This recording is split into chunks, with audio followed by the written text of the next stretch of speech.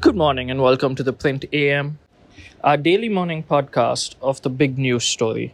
This is Padmanabhan, principal correspondent at The Print, and today I bring to you a report on what did President MUIZZU say in his first address to the Parliament of Maldives. A demand to remove foreign troops from Maldives, the recovery of lost territory, and the elimination of harmful agreements was why his government had been voted to power, President Mohamed MUIZZU told the Maldivian parliament on Monday. His first address to the People's Majlis, or the Parliament of Maldives, was however sparsely attended, only 24 lawmakers of the 87-member House, as the two opposition parties boycotted MUIZZU's speech. They are against MUIZZU's stark anti-India pivot and hold a majority in the House. MUIZZU, who won the presidential elections last September, made it clear that he viewed his mandate as one to ensure the removal of foreign soldiers, that is, the 77 unarmed Indian military personnel that have been posted in Maldives under agreements signed between the two countries.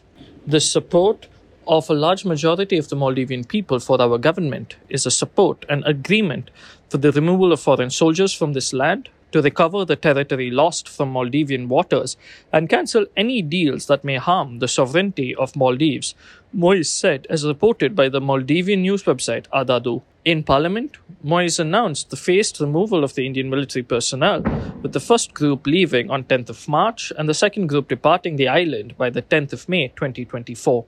MUIZZU referred to the agreement announced by the Maldivian Foreign Ministry on Friday. India and Maldives agreed to a phased replacement of troops during the second meeting of the high-level core group held in New Delhi, as per the Maldivian Foreign Ministry. The statement released by the Indian Ministry of External Affairs on Friday, however, made no mention of any such agreement. The 77 unarmed personnel stationed in the Maldives operate and maintain two Dhruv advanced light helicopters and a Dornier aircraft, gifted to the Maldives National Defense Force, besides training the Maldivian military. The helicopters were used for medical evacuations from various islands in the archipelago, which has saved nearly 500 lives since January 2019 to late 2023. MUIZZU also made it clear that he had no intention of renewing the current hydrographic agreement with India. The agreement allowed India to comprehensively study the territorial waters of the island nation and was signed on 8 June 2019 during Prime Minister Narendra Modi's visit to the Maldives. It was due for renewal in June 2024. It has also been officially informed that the Maldivian state will not renew the agreement, which gives India substantial powers to draw charts of Maldives' boundaries and the seabed, said MUIZZU, according to Adadu. In a further sign of minimizing India's role in the Maldives, MUIZZU vowed to ensure the capabilities of the Maldivian armed forces to patrol its exclusive economic zone for 24 hours a day. This is a task that India has historically done in partnership with the government of Maldives. Earlier in January, Maldives signed a $37 million deal with Turkey to buy military drones to patrol the high seas.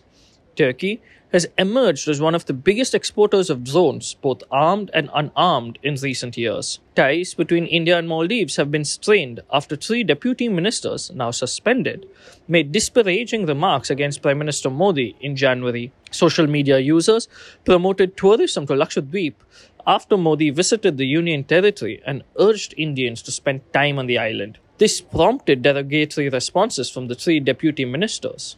The furor over the remarks led to Indians calling for a boycott of tourism to Maldives.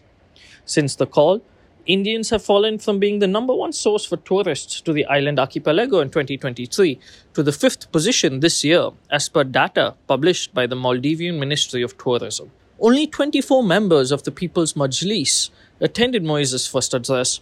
The two largest opposition parties, the Maldivian Democratic Party and the Democrats, both boycotted MUIZZU's address.